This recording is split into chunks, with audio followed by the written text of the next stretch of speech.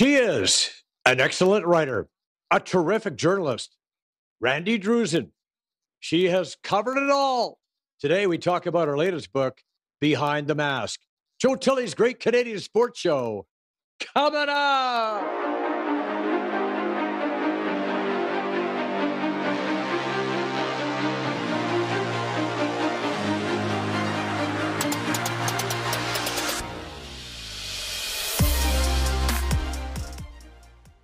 Our guest today hails from Toronto. She was a veteran journalist and author.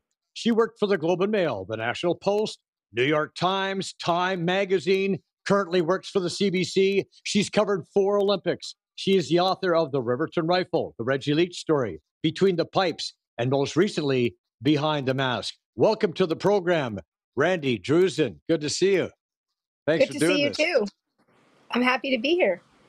So we like to start at the beginning. How did you get into the business of writing and journalism?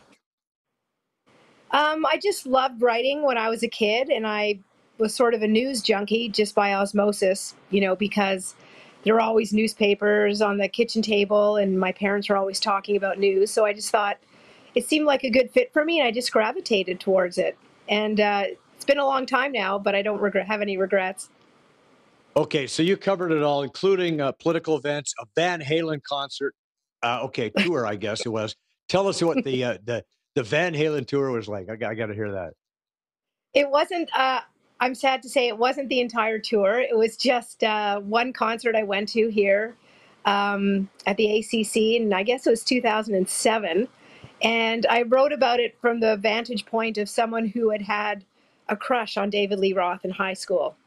Oh, okay. And it was just sort of an interesting take, but ended up sitting fairly close to Eddie Van Halen, and it was amazing. It was like having a front seat to the Beethoven of electric guitars. So it was great.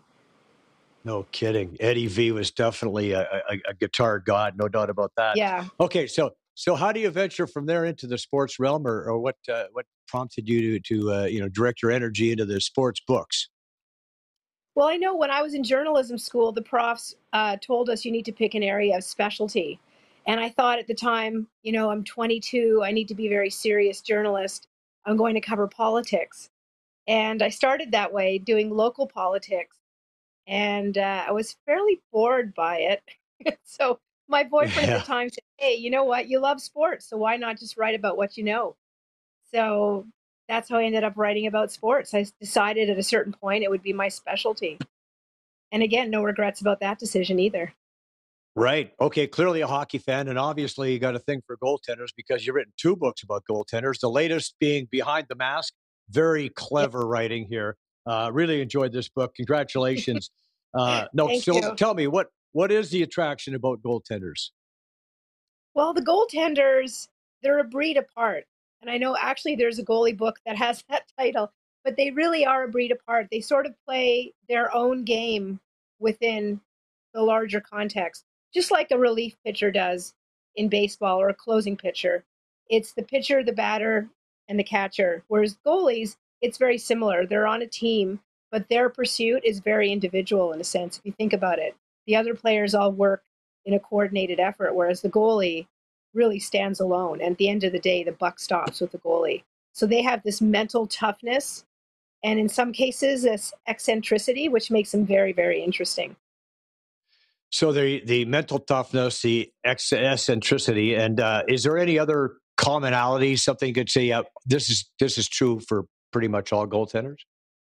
Yeah, I would say they're different from each other in many ways, but one way in which they're all similar that I've noticed is that they all have this supreme ability to let setbacks just roll off their back.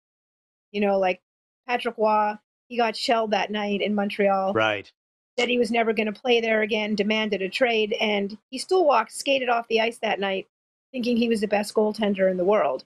And it's that kind of confidence and unflappability that really makes goaltenders great. And actually a little bit different from the other players in many ways. Right. Yeah. I remember. We all remember that night. And now Patrick was in your last book. Let's talk about the group you selected for this particular group. Why? What? Is there any specific reason for this collection? Well, I'll tell you one thing. After I wrote the last book, I got a lot of emails and letters from people who liked the book, and I got some complaints too. And a lot of those complaints were, why is Jerry Cheevers just a sidebar in this book? Why doesn't he have his own chapter? What about Tony Esposito? Why is he not in this book? So, after a few years, I started thinking about the possibility of doing another book. And I thought, you know what? Why not do another goalie book? I love goalies, I love writing about them. And clearly, I need to write about Tony Esposito and Jerry Cheever. So why not? Okay, let's go through these goaltenders that you selected. First off, Roger Crozier, you called him the nervous wreck. Yeah, He's one of 14 children in a family born in Bracebridge, Ontario. Not many people can right. say that. Is that one of the things that led him to being a nervous wreck, or what was it? I think it was just his disposition. Like it wasn't anything in particular. He had some physical ailments, pancreatitis, ulcer. He had a lot of gastrointestinal issues. Um, it was just his disposition. He was just a nervous kind of guy and he wanted to do his best. And he felt the pressure more than most. But then again, he worked through it. He wasn't one of those players that just sort of collapsed after 2 or 3 seasons and couldn't take it anymore. He did have his moments, but he always persevered. And at one point, he retired or tried to retire, decided to come back. So in the end, he had that same toughness I was just talking about. It just took him a while to find it, I guess. Right, because yeah, as you mentioned, yeah, he's a small guy, 5'8", 160 pounds, developed ulcers at a very young age and pancreatitis. And, as you mentioned, quit, became a carpenter for a while. And then he Yeah, decided, this is enough of this. I'm going to go back to goaltending. At least he broke his jaw. Okay, so he got beat up quite a bit, and we have this play right here. A Frank yeah, Mahovlich blast off the face, and that blast yeah, broke his jaw. And I think that yeah. was one of the reasons that prompted him to quit originally. Is that correct? It was a combination of factors. It was just that kind of roughness on the ice. Um, Essentially, he was in peril every time he stepped on the ice. And for a lot of goaltenders, that was okay. For him, not as much. But he worked through it, And I spoke to his daughter, and she said one of the reasons he decided to come out of that short-lived retirement is because he just thought, you know, I can provide better, working as a hockey player than I can working as a carpenter. It's just a better living. So it was sort of a practice. Yeah. Well, Especially if he's playing in today's day and age, and we're well, hearing yeah, William that goes Nylander's without saying. contract might be somewhere above the $11 million mark. So I think that today, I think if you got a choice between carpentry and the NHL, there's not a lot of time for thought about that one. You just go, Yeah, it's pretty a no brainer. So, okay, so he did come back to the NHL, as you mentioned, and actually hmm, played for a long time. Very acrobatic goaltender. Um, yeah. and what made him stand out from some of the other goaltenders of his era, or even today? I think, for example, for one, it was the nervousness. He was a nervous wreck, but also his playing was so acrobatic. It was sort of Dominik Hasek before Dominik Hasek. So at that time, you imagine how it was to watch Hasek in the 90s when people are like, what the hell is this guy doing? Just imagine what it was like, 20, 30 years earlier. It was really phenomenal. And people's reactions to it were a little mixed at first, but, the results spoke for themselves. So obviously he was doing something right. Clearly, and he was also a Conn Smythe Trophy winner. Not a lot of Yes. people can say that. Yes. Right? Not a lot of goaltenders. And I think Reggie Leach was the other person, was I think the only non goaltender on a losing team to win that award. Right. Right. I think Hextall won it, and yeah, so it's yeah, not a lot of people can say that for sure.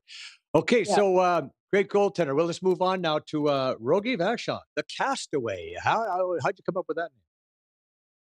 Well, I mean, he played in Montreal as well.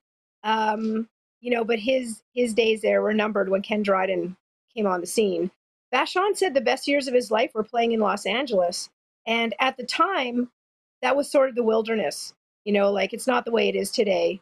At the time, people didn't have 24-hour news cycles. They weren't aware of what was going on in every game in the league at all times. And the only way, really, for the majority of hockey fans who lived in the East to hear about Vachon was to see like a little snippet, on the 11 o'clock news or read about it in the paper. So he was sort of doing great things, but doing them away from the gaze of most hockey fans. So that's how I came up with that name.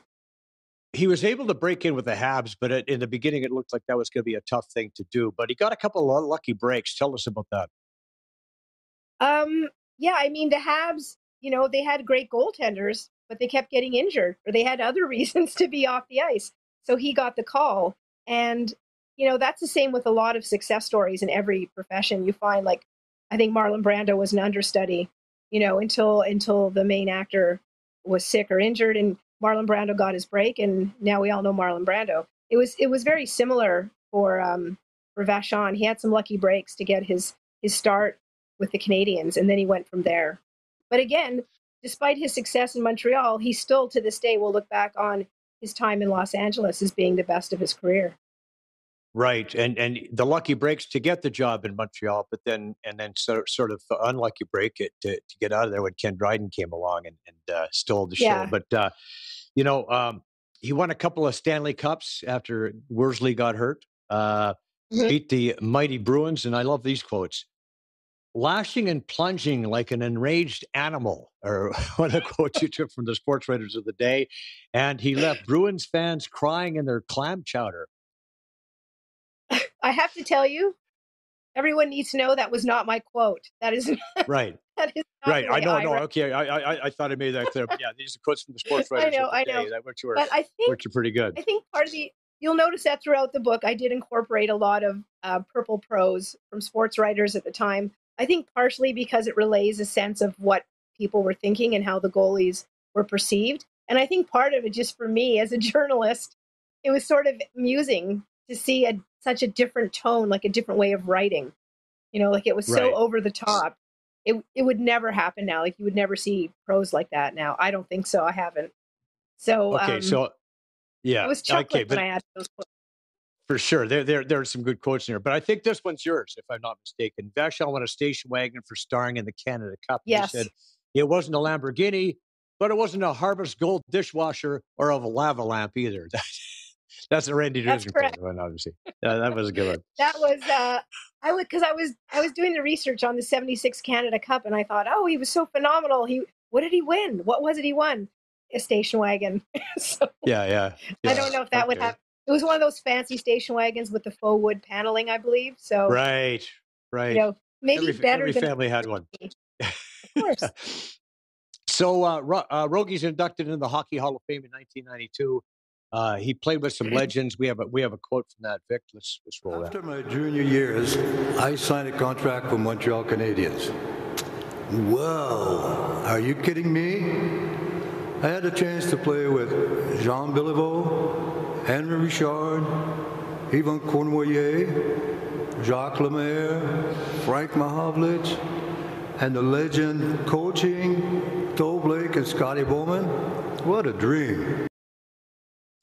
So that's quite a collection of talent he was surrounded with in that particular time, wouldn't you say, right? Oh, yeah. But you mentioned absolutely. as well, the best times were in LA, weren't they? They were. I mean, I think he loved his life in LA and he liked playing on a new team and kind of putting them on the map. But it's still, I think Canadiens fans still wonder what would have happened if Dryden hadn't come on the scene. What would Vachon have done in Montreal? I mean, we'll never know, but we can assume he would have done quite well. Well, he had a pretty good team. He's had a pretty good team around him. Yeah. Mm-hmm. Yeah. And pretty good. And I think he may have been inducted earlier than he was, if he'd been playing on the East Coast, which I think it was Bill Barber. When I interviewed him for that chapter, that's what he said too. Right. Yeah. It was not help. It was hockey's wasteland at the time, wasn't it? Exactly. So on we move to Jerry Cheevers, the character. Okay. So why the character? Well, anyone who's even spoken to Jerry Cheevers for 15 minutes knows why. I mean, the man's a lot of fun to speak to. He's a great sense of humor. He likes to have fun. And it was never a dull moment with him. And some of the anecdotes I came across of him, smoking a cigar in the dressing room or doing his best to convince his coach he was injured and couldn't participate in practice. I mean, it was a really interesting chapter to write. And I never had, there were never moments where I thought, the problem with the Cheevers chapter was there was too much to work with. Like there was too many interesting anecdotes, funny experiences. So I had to really pick and choose which ones to go with. That could have been a book in itself, right, Jerry? Absolutely. So, yeah, he loved the horses. He loved Toronto, but there was no spot for him Toronto. Tell us about Cheesy's journey to the NHL. Well, Cheesy ended up, I don't know if he was like expected to do great things in Boston when he arrived, but he arrived and it was just the perfect time. You know, he had Orr, he had Esposito, Johnny Busick. He just had like a great cast around him, and he played a pivotal role on that team, like in terms of not just their performance on the ice, but in the dressing room. Like he was an essential part of that team. And I think it was just the perfect storm for him. He just got there at the right time, and he had the right players around him. It was a magical time for him, for the team, and for fans of the Boston Bruins. So Behind the Mask is the book, and Cheever's mask might be the most famous of them all. Tell us about the mask that he wore. Well, I think anyone who's a fan of Gerry Cheevers knows that the mask came about in a very interesting way, where he didn't want to participate in a practice. So he just walked off the ice, or skated off the ice, rather. He was in the dressing room. One of the trainers, I think it was Forstall, said, "Hey, I'll just paint some stitches on your mask so you can go back out there and tell Sinden that you got injured." So he did that. It didn't work. He ended up having to go back on the ice, but they decided every time he got hit in the face with a puck, they would add a stitch to the mask. Wow. And so look at that. Became so iconic. Yeah. And I believe, I could be wrong, but I think that mask is still with his grandson and not in the Hockey Hall of Fame. Wow. Yeah. But anyone, even the casual recognizes right. that mask. It's iconic. So 71-72 seasons, Cheevers went undefeated in 32 straight starts. I'm sure that's still a record. He was obviously feeling pretty feisty at the time, getting into it here with Forbes Kennedy of the Leafs. Yep. And, you know, a guy who wasn't, like you mentioned, he's a character. He wasn't afraid to get involved. No, he wasn't at all. And the thing is, he liked to have fun. But when he was on the ice, he was serious. Like, he was a fierce competitor. And you didn't want to piss him off. You don't want to piss him off too much in his goal crease, you know, because he'd let you know about it, as you can see. Right. He did not shy away from confrontation. Right. There's Johnny Bower. Interesting. So what would you say is the one thing that sticks out the most, other than the mask and the fact that he was a character? Is there one story that is quite reminiscent of Gerry Cheevers? Yeah, I do remember reading. I was surprised at how passionate he was about horse racing, you know, and that he invested and he had some horses. And I just thought it was really entertaining to have, like, you know, getting prepared for a playoff game. Reporters would come into the dressing room, you know, after a morning skate, and he'd be talking to them about horse racing, you know, just reading the racing pages, like, no big deal. I'm more interested in my horses right now than I am in talking to you. And, oh, yeah, we have a playoff game tonight. So, no, you know, I'm fine. I just thought that epitomized Gerry Cheevers and his approach to the game. And it really worked for him. Right. It's a good way to get your mind off the game. There's a lot of information in those racing forms. Okay, Ed Jacquemin. Yeah, working class hero. Tell us about Eddie. Oh, yeah, he was, I mean, his story is really inspirational because he had a serious accident, you know, when he was young, and the stove blew up in his family's home. He was burned, like a lot of his limbs were burned. And he continued playing. Like he hid it from teammates and coaches for a while because he had to wrap up his legs. So he did that before or after they were in the dressing room. And that was very, very early on in his career. And that kind of just spoke to who he was as a competitor, that he didn't back down. He didn't give up, and didn't matter how much pain he was in or how much fruit was being pelted at him at Madison Square Garden, he was still going to get out there and do his job. So, you know, the New York fans really took to him after a while because of that attitude.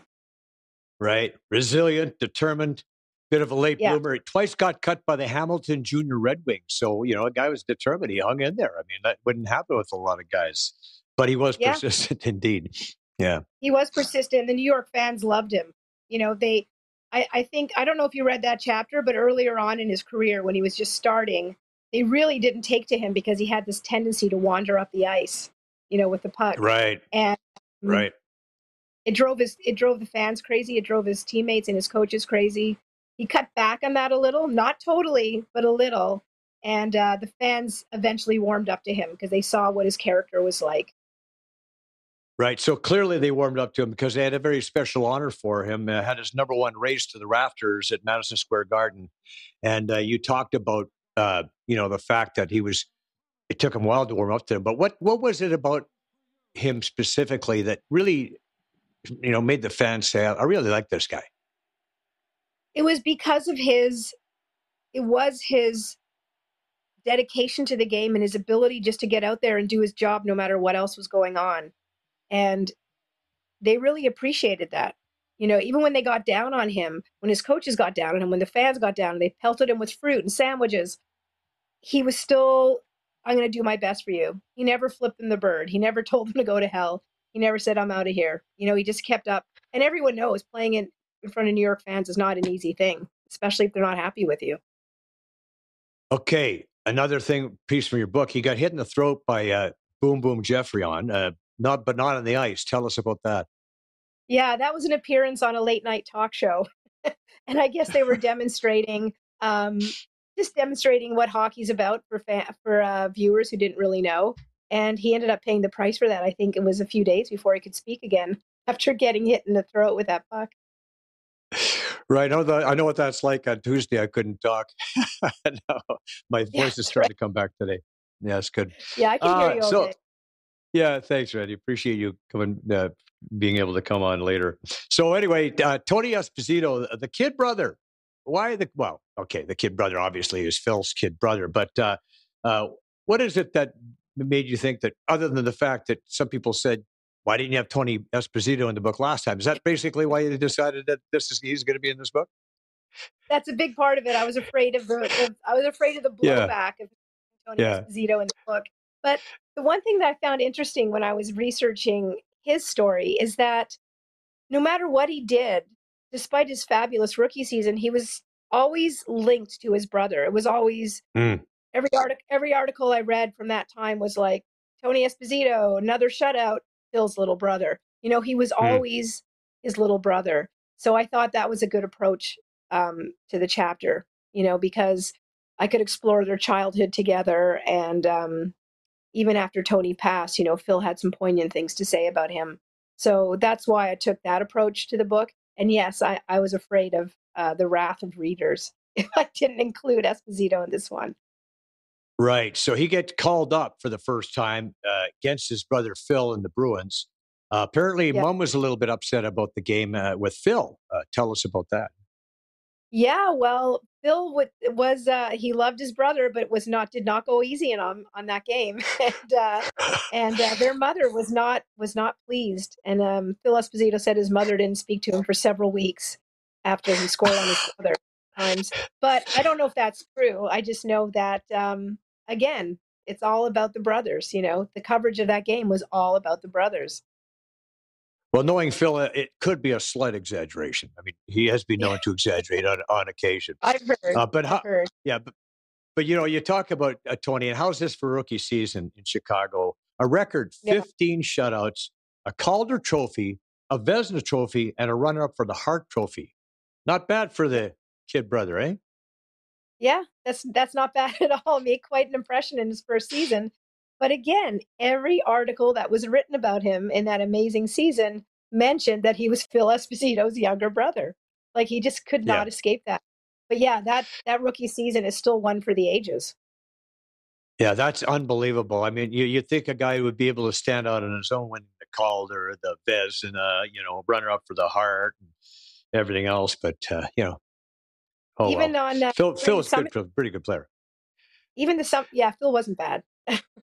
Even during the Summit series, you know, I read a lot of articles about that. And again, it was Tony Esposito, you know, in the Canadian net, Phil's younger brother.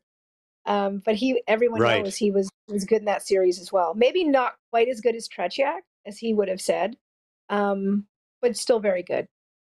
Well, you talk about the Summit Series, and Paul Henderson gave Tony O a lot of credit for that victory, even though, yeah, as you mentioned, Tretiak was Tretiak standing on his head, but Tony O made some unbelievable saves for Team Canada before Henderson made that, scored that incredible goal. So, I mean, without Tony's exploits right here, it doesn't happen. Right? That's right. I know. I think Tony Esposito's contribution to that team sometimes gets overlooked because of Henderson and again, Tony's older brother. But he played a pivotal role in that series. And there's a lot of people who will say he outshone Dryden in that series. Right. So here's, we talked about, this line here is from the book. Okay, Tony was 41, oldest player in the NHL. And you wrote, advance for an athlete, though not for a vampire, a leatherback sea turtle, or an ordinary human. Yeah, I just like to have fun when I write. When I wrote this book, I actually said to my editor, like, how much Randy do you want in this book? Like, how much of my voice can readers tolerate? And they're like, just go for it, And there were a few times where I went completely, on a tangent in that way, but the editors pulled me back when they had to. But I just like, I'm just going to write the way I write and see what happens. Oh, of course, it was great. I mean, I chuckled several times with this book. It was awesome, for sure. Oh, thank you. You want to have fun reading a book, right? So we were talking about Tretiak and that. Let's go. Go ahead. I was just going to say, because, my full-time job is working in national and international news, which is not fun, especially now. So when I do my writing, on my own, I do like to have fun and cut loose a little bit. I'm not writing about war. I'm not writing about famine or natural disasters. I'm writing about hockey, which is fun. And I like to have fun when I'm writing it. Well, we just talked about Tretiak. So let's talk about Vladislav Tretiak, the stranger. Why the stranger? Well, he was an unknown entity. He was unknown. I mean, as you know, when the Summit Series started, people thought they underestimated him, for one, but they had no idea who he or any of his teammates were. They just seemed like animatons, in red helmets. They just were unknown to Canadian fans. And it was during the Cold War. So there was a huge divide between countries that doesn't exist anymore. So he was an unknown entity. And then as fans got to know him and appreciate him, he became a celebrity in Canada as well. But at the time, he was just this international man of mystery. They just didn't know who he was or what he was. And when the scouts were watching him play ahead of time, the Canadian scouts, they saw him play. He was really awful in this one outing, and the scouts attributed it to lack of talent. What it was probably a hangover, because he'd had his bachelor party the night before. Oh, wow. That's timing. Yeah, and it worked out. It worked out really well, because they really caught Canada by surprise. Because as you mentioned, after that, scouts said, "Oh yeah, Canada's going to probably beat them 8-1. Every game it'll be just ridiculous. It'll be horrible." But obviously it wasn't. It was a great series. Yeah. You know about Jacques Plante going into the Soviets' dressing room to try to give Tretiak some tips on how to face the Canadian shooters, and then Tretiak admitted later he didn't understand a word of what was being said. Yeah, nod your head and go, "Oh yeah. Okay, yeah." Well, it was a nice gesture, because he felt sorry for him, I think, more than anything. I think so. Poor guy's going to get killed. He did have that one game that he'd like to remember, the Miracle on Ice in 1980, and he said if they played the Americans 100 times, they win that game once, and that was that one time, wasn't it? Yeah. It was just everything came together for the Americans, and every now and then in sports, there's a major upset, and that's why people love, following sports. But I think, Tretiak said that if we played these two teams played each other 100 times, the Americans would win once. And I think he may have been right, maybe 2-3 times, but I don't think much more than that. It was really lucky for the Americans, and it was obviously a moment to remember. More for the Americans than the Russians. Oh yeah, for sure. Yeah. Do you believe in miracles? Yeah, for sure. Exactly.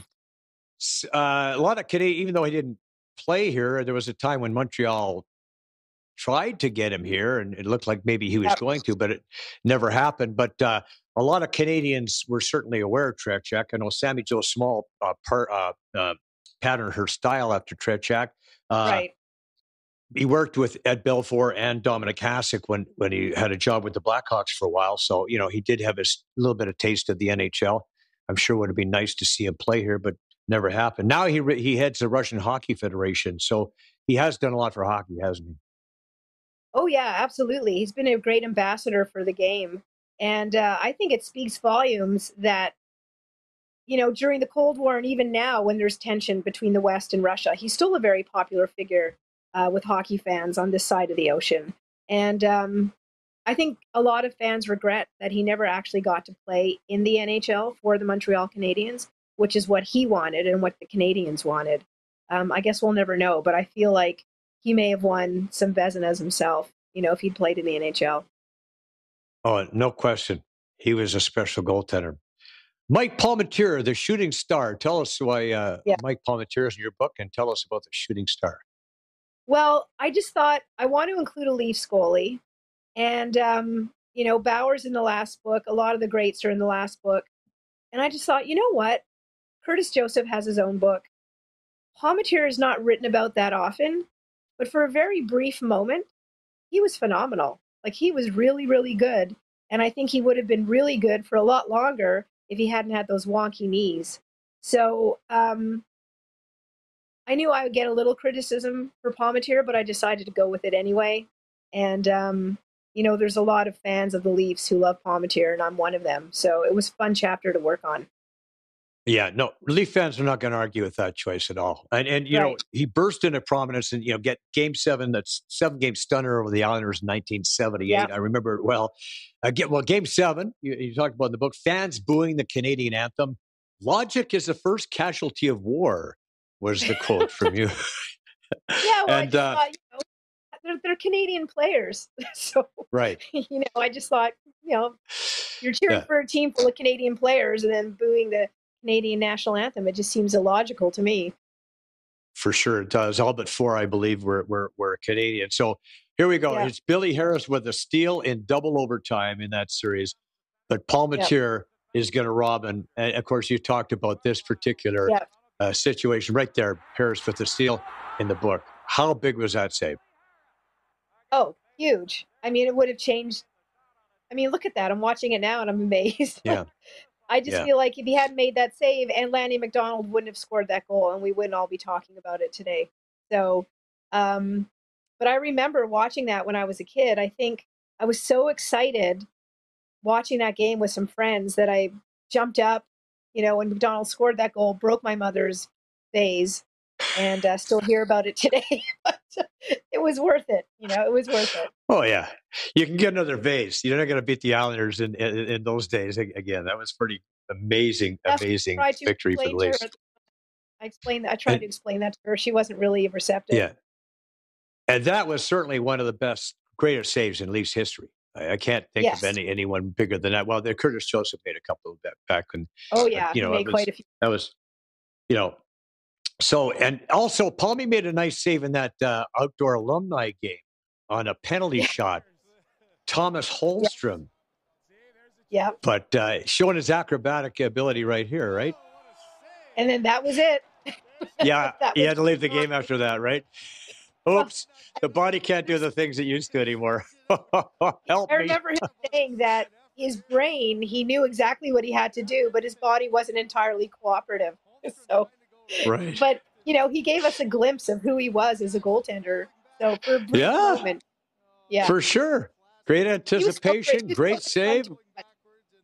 So much fun to watch. Perfect. And talking to his teammates from the time, they all really loved him. They thought he was a lot of fun in the dressing room too. So, like Tiger Williams and Bruce Boudreau, they all had great things to say about him. And it's a shame, that Leafs team showed so much promise in 1978. What do you think was the biggest issue for that? What was the biggest problem with that demise? The biggest problem, I would say Harold Ballard. Right. Okay. There you go. For a long time. And God, if someone else had been at the helm, who knows what the Leafs would have been capable of. They had such a good team at that time. Sittler and McDonald, Salming, Turnbull, Palmateer, they could have done great things if not for the ego of Ballard and Punch Imlach, in my opinion. That's my opinion. Right. No, and there's a lot of people on side with that. You're not going to get a lot of argument in Toronto, and that's for sure. Yeah. Okay, so Grant Fuhr, the survivor. Why the survivor? Well, anyone who knows even a little bit about Grant Fuhr know he had to overcome a lot of obstacles. I mean, when he was younger, it was very rare to see like a black person, playing hockey. And it was a big issue for a lot of people. For him, it wasn't. He said, no, I'm just a hockey player. I don't want to be thought of as a black hockey player. But that was something he had to deal with. He also had a substance abuse problem later on, which everyone knows about, and he and the team had to deal with. So he did have a lot of setbacks in that way, and some injuries too. Like, don't forget that collision with Nick Kyprios. Right. But he came back from all of them. And when he was at the end of his career and they just thought he's starting to wind it down now, he was great. He was doing a great job in St. Louis, and they didn't expect him to. So he was a survivor. Yeah, and you mentioned he felt in the dressing room he was just one of the guys. That race thing was never an issue in the dressing room. He said, that I looked around, there's guys from Sweden or whatever. There's guys from everywhere. And it just didn't matter. We were all teammates. We're all pushing for the same goal. And that's one of the reasons he loved hockey. You mentioned he played for 3 hockey teams at the same time as a kid. How would you pull that off? I mean, Yeah. I mean, I think a lot of, I think people will cut you a lot of slack if you're really, really good at what you do, And Grant Fuhr was really good at what he did. And he was different than the other goalies in terms of his temperament. Like, he was very relaxed and very sort of, oh, well, I mean, when one of his teammates scored on him, in the playoffs, and Steve Smith. Oilers fans still suffering. But he just kind of shrugged it off and said, yeah, that's just the way it goes sometimes. Not a lot of goalies would have that attitude. So I think that's what helped make him a survivor, was that attitude. Yeah, and when they won the Stanley Cup the following year, first guy that Wayne Gretzky handed the cup to was Steve Smith. That was pretty awesome. Speaking of Gretzky, both he and Jacques Demers called Grant Fuhr the greatest goaltender of all time. Are you thinking that he's in that realm? Well, he's definitely one of the best of all time, which is why I wrote about him. But if you were to ask him, and I did, I said, what do you think of this quote? He's like, oh, I don't know. I think there's a few guys better than me. So he himself would tell you Gretzky may have been a little bit too effusive in his praise. But I think Gretzky said that because Fuhr was there when you needed him. He was a clutch goalie. When the Chips, he would let in 5 goals. But if he needed to keep one out for the team to win, he would. He kept out the goals he needed to.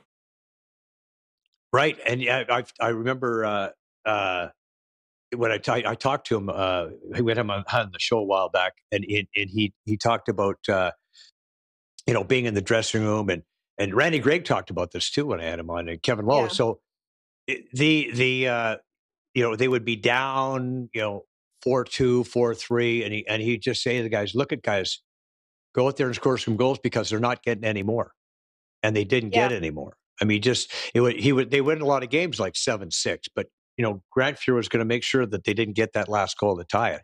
And so, he won a lot of a lot of awards. It's 5 Stanley Cups. The only number he was concerned about, though, wins and losses. I had him on the show, as I mentioned, and he talked about backstopping that incredible gold medal win in the 87 Canada Cup. Let's listen to that. Would you say that maybe that was the best hockey ever played?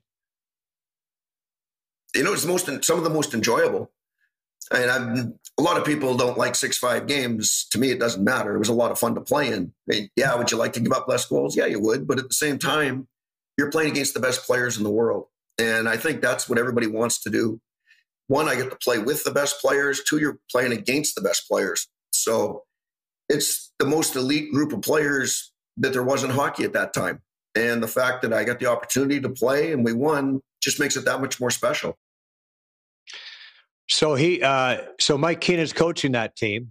His goaltender, Ron Hextall, who had just won the Hart Trophy, or not the Hart Trophy, but the Conn Smythe Trophy, And he chooses Grant Fuhr to play every single game in that series. Tells you something, doesn't it?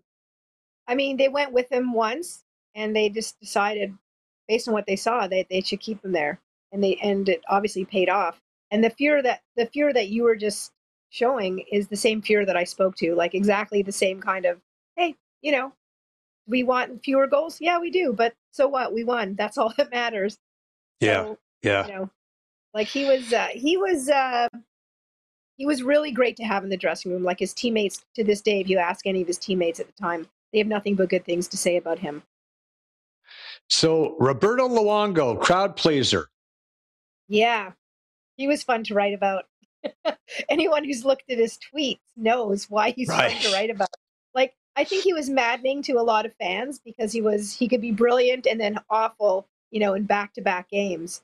But he was always entertaining. And I guess that was, I shouldn't say always, I should say that became part of his persona later on in his career when he felt more comfortable in expressing himself. But yeah, I would say maddening and entertaining were the two things with Luongo. And obviously he's a very talented goalie as well. Hard to believe that this guy had a hard time public speaking. Yeah, when you follow his Twitter account, the guy's hilarious. And yeah. What's his Twitter handle again? I can't remember. Do you have it? Remember? No, I don't. But I do remember. Okay. It's not hard. Look it up. You just if somebody wants to know, they just look it up. It's Roberto Luongo, not hard. Strombone, maybe Strombone. Strombone. I think that's it. Yeah, I think that's it. That. Yeah, I'll have to Strombone one. Strombone one. That's it. Strombone one. Thank you, Victor, for that. Thank you. Great Twitter feed. Okay. So a recent Hall of Fame inductee, his idol was another Hall of Famer, Fuhr, who we just saw from. Not because of the cups, but because of the fast glove hand. Did you find that interesting? That's why he was, that Grant Fuhr is his idol. Yeah, I thought that was interesting. I thought he would, that he would have spent his childhood envisioning hoisting the Stanley Cup, but it was more about making amazing saves like Grant Fuhr. And by the way, the kind of saves you would see Fuhr make at that time, you might not see as often now. I'm watching the B-roll now as it's running. And I'm thinking, goalies now are trained to anticipate and to be where the puck is going before it gets there. Whereas goalies were more reactive back in those days. Right. They're sprawling kick saves and glove saves. Those are two amazing saves right there. Yeah. So one point, Luongo got hit in the hand, thought he might have broken his hand, and this is from your book. And Jamie McLennan said, "No, you're fine. Get back out there." Yeah. Tell us about what was that all about? Well, I was asking when I interviewed Jamie. I was asking him, like, tell me some of the things you remember most fondly about your time with him, and that was something that came up. That he was just like joking around with Luongo because he was that kind of guy. You could joke around with him. You might not make a comment like that to Patrick Waugh, but to Luongo you could, like, no, I think your hand's fine. Just go. I'm sitting on the bench. I'm eating popcorn. I'm watching the game. You get out there and do your job because I don't feel like it right now. Yeah. Noodles is a pretty calm, cool, collected guy. That's pretty funny. Yeah. So the only goaltender to captain his team, that was interesting. An interesting scenario. Yeah, that was an interesting experiment. There was a lot of people questioning the decision at the time, but there was others who thought it made sense because he was sort of the leader in the dressing room. But leading in the dressing room and leading on the ice is a little different, because he can't be, in the face-off circle and chatting with the refs, by the bench on a regular basis. So I think after a while, he just said, I just need to focus on the goaltending and not have to focus on this other job, which is being a captain during the games. Right. And did all right, though. Hall of Famer. Marc-Andre Fleury, going to be a Hall of Famer. Mr. Congeniality. Yes. I mean, who doesn't love Marc-Andre Fleury? Even his opponents love him. He always has a smile on his face. He's always friendly. He's always happy.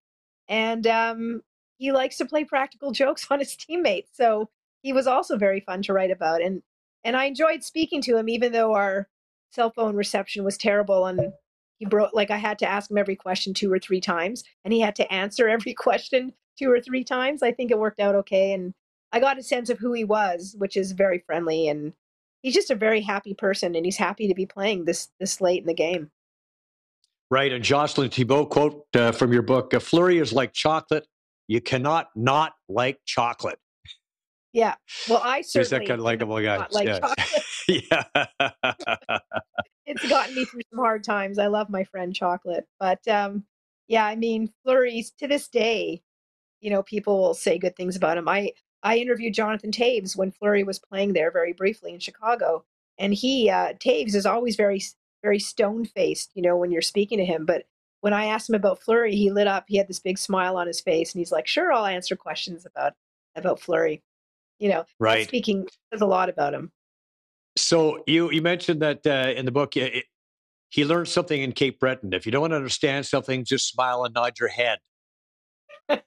Yeah, that's when he wasn't that great with English when he first started on his career path.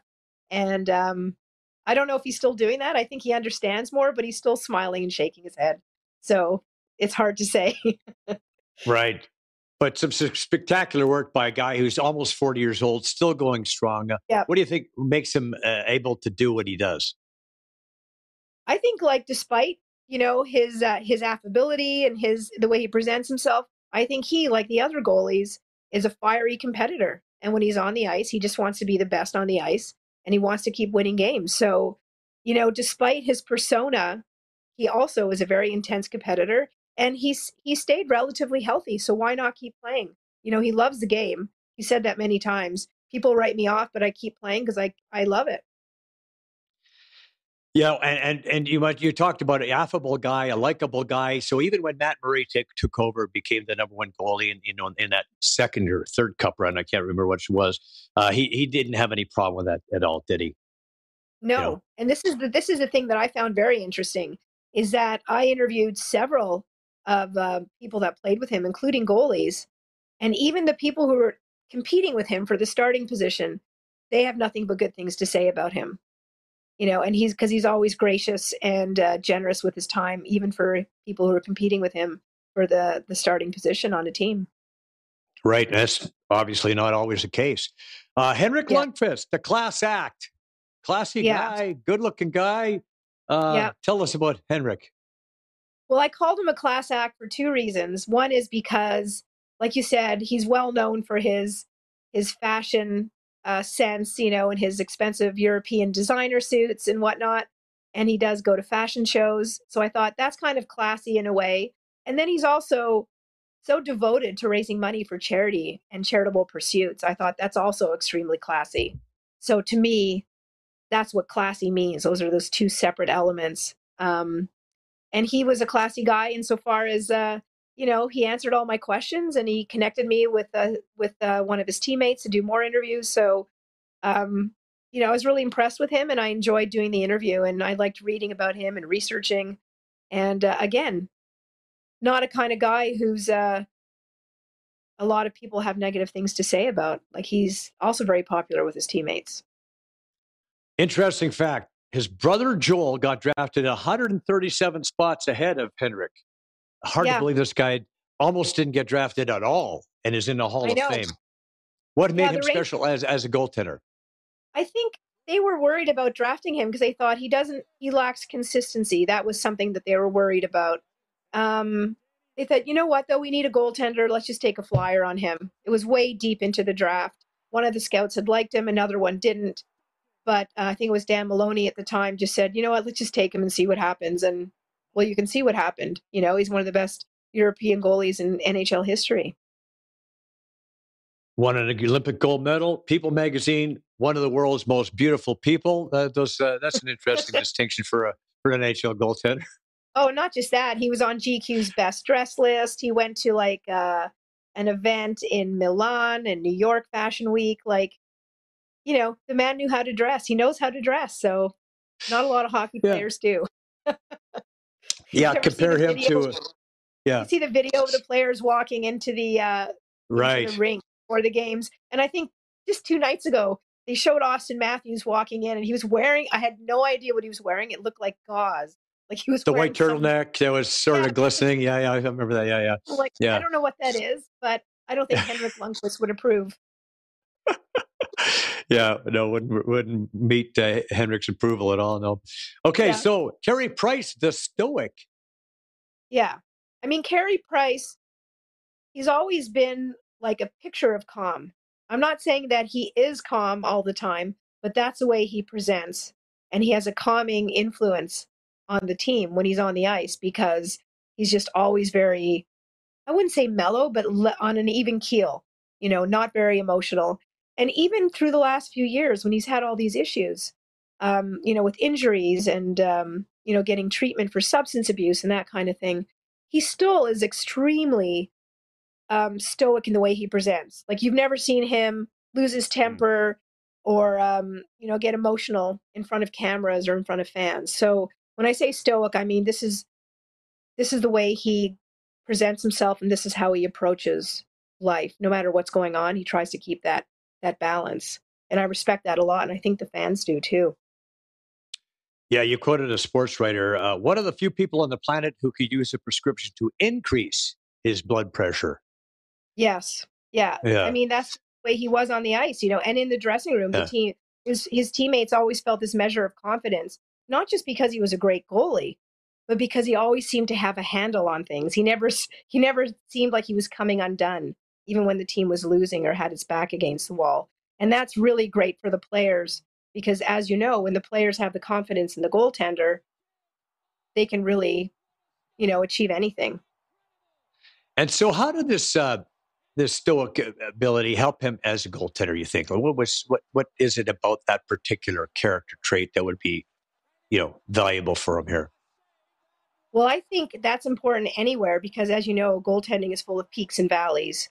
And he managed to get up after a setback. And I think also the fact that he played in Montreal, you need a certain kind of temperament to be a goalie who plays in Montreal. And I think his temperament is perfect for that. One of the people I interviewed, I'm trying to remember which one it was now. John, I have to go back and remember. One of them said to me that that's exactly what makes him perfect for that job, for playing goaltender in Montreal, because he has this even keel. And no matter what's going on around him, and there's always a lot of noise going on around the Habs, he still managed to keep this even keel and this level-headed approach to the game, which is critical in any market, but especially in a market like Montreal. Well, he certainly kept it together all the way through it. They had that great series win over the Leafs. They got all the way to the Stanley Cup final a few years back. But 2014-15, he wins the Vezina, the Jennings, the Hart, and Ted Lindsay trophies. And he capped it off with the Lou Marsh Award. Anybody ever going to accomplish that feat again? I don't want to never say never, because we never anticipated Connor McDavid after Gretzky. Right. You don't know, but it'll be tough. I think that season for Price ranks up there with, Esposito's rookie season. It's just one of those seasons that's for the ages, and it'll be a long time before someone replicates that season.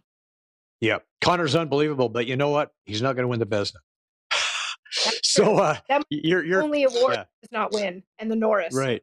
Yeah, exactly. So your quote, he broke new ground by displaying, wait for it, emotion. And a little bit occasionally. Yeah. That was when he was back on the ice after he'd been away for a while, and the fans greeted him rapturously. So I guess he felt obligated to smile, something like that. Okay, I'm going to put you on the spot now. You've written about 24 great goaltenders, 24 of the greatest of all time. Who do you think is the best? Oh, I always get asked this question, and I always anger some people, but I think it's really tough to compare goalies of today to goalies of 40, 50 years ago for many reasons. One is because the nutrition, the equipment, the technology, the lifestyle, everything's different. But also, it's a generational bias. I've seen Hasek play. I've seen Roy play. I've seen Martin Brodeur play. I never saw Terry Sawchuk play. But from what I've heard, Terry Sawchuk was an amazing goalie. I never saw Turk Broda play. Like, who among us has? So it's hard to say. Yeah. But it's kind of like comparing Babe Ruth to Barry Bonds. I remember when that was a topic of conversation. So it's really impossible But I'd say my personal favorite of the goalies I've seen, I would say my favorite would be Hasek. I just thought that athleticism and the acrobatic way he approached the game, for me, that really did it for me. I really loved watching him. And I also lived in Prague in the 90s, when Hasek was at his best. So by osmosis, I became a Hasek fan and a Jágr fan. But there's always people that will disagree. I get it all the time. I have friends that are like, how could you pick Hasek? Look at Brodeur, and their stats, and it's just a perpetual conversation. But so I know I'll anger some people by saying Hasek, but that's what I'm saying. Okay. Well, you know what? There's nothing wrong with that. You were talking about Stanley Cup. You're talking about World Championship, and you're talking about Olympic gold medals in 1998. You might have been in Prague at the time. That must have been unbelievable. It must have been unbelievable. I remember that I think his goals against average in that Olympic tournament was under 1. I just like, how many goaltenders have a goaltending average of under 1 in any competition? So, and I was living in Prague at the time. So when the Czechs won, they stopped in Prague for a big rally on their way back to their NHL teams. And I was there at that rally, and it was just like, he could have been elected president that day, him and or Jágr, but really it was Hasek that lifted that team to the gold medal, not Jágr. No doubt about that. With the goals against under 1, that's phenomenal. Okay, so what's the next book? What's going to be in the next book? I think that I'd like to write another book about goalies. I have some ideas percolating, but right now, like when people say to me, "Oh, when are you going to write another book?" It's like saying to a woman who's just given birth, like, "Oh, when are you getting pregnant again?" The answer is, just give me some time to recover. So I think by the end of the year, I'll start talking to my publisher about another book. But for now, I'm just, relaxing a little bit. The writing's over. I'm more focused on the publicity and promotions now. So that's my focus. But I think, again, by the end of the year, I'll probably be thinking about another book about goalies because they're so fascinating and they're fun to write about. As you can tell from reading the book, that I like to have fun when I write. And so goaltenders provide ample material for doing that. Right. And, you talk about it's like asking a pregnant woman when she's going to have just had a baby, when she's going to get pregnant again. Like Roger Crozier's mother might have been asked that a few times. Like maybe after child number 12. Maybe we're 12. When are you going to have another one? So, okay. This question I like to ask my guests is, what's the best advice you've ever received? Oh, actually, there's best advice in terms of my professional or personal life. I would whatever, say, personal, you pick. I would say like perseverance. Like when I got into journalism, I had a professor who said to me, it's a tough field to find a job, then to distinguish yourself, then to, write magazine articles or books or whatever. You're getting a lot of doors slammed in your face, not just by prospective employers, but by potential interview subjects and sometimes readers or viewers, but just stick to it. Like just keep going. And I think I've developed a bit of a thick skin over the years. And I think I always remember that prof and what he told me at that time. So that was some great advice. And then there's other advice about dating and things like that I got from other women, but I won't go into that here. Right. No, that's great advice. I mean, because that big break could just be just around the next corner. You just never know. You just keep plugging away, put one foot in front of the other. It just might just be there. Yeah. And then for every interview I got and did for the book, there was 4 people who would be like, no, not interested, but you can't let that get you down. You have to keep making the phone calls and sending the emails and sticking to it and believing in yourself. I know that sounds like a cliche, but you have to have that confidence in order to persevere. Okay, once again, the book is Behind the Mask. Great book, well written, a must for the hockey fan in your life. Get it today. Thank you for being on the program, Randy. Really appreciate it. Great to have you on. Best of luck with the book and the next one. Thank you. All right, we'll have more when we come back. Addiction Rehab Toronto, Toronto's #1 alcohol and drug treatment center, saving lives, reuniting families. The only treatment center in the province to offer medical detox, treatment, sober living, and lifetime aftercare all in one place. Our unique and specialized programs are designed to equip our clients with the tools to successfully lead a life of dignity, respect, and purpose. Let us help save your life or your loved one's life. Call today for more information or to facilitate an intervention. 1-855-787-2424 or visit addictionrehabtoronto.ca. MNP, a leading Canadian national accounting, tax, and business accounting firm. MNP proudly serves and responds to the need of their clients in the private, public, and nonprofit sectors. Through partner-led engagements, MNP provides a collaborative, cost-effective approach to do business and personal strategies to help people and organizations to succeed across the country and around the world. With local offices in Oshawa, Mississauga, Burlington, and more, their team is here to support you. Visit mnp.ca today to learn more. And we want to thank all the folks who make this show possible. These are friends, trusted business associates, and all-around great folks. We highly recommend them all. Thank you for your support of Canadian and local sports. A reminder that the show is available on iTunes, Spotify, Breaker, Radio Public, Google Podcasts, Pocket Casts, as well as the Spanglish Network, Buzz TV, and Zingo TV Live. Also, check out the show on YouTube. All of our past great shows and clips, some shorts are on there. Like and subscribe. It's absolutely free. Thanks once again to Randi Druzin for being on the show. Thank you for watching. We'll see you next time. Brian Gribben Insurance Planning, helping you solidify your financial future. At BGIP, what we do that's unique in the marketplace is we show people how to spend and enjoy their money in their early years of retirement without the fear of running out. Also, we're able to do this without you having to change financial advisors.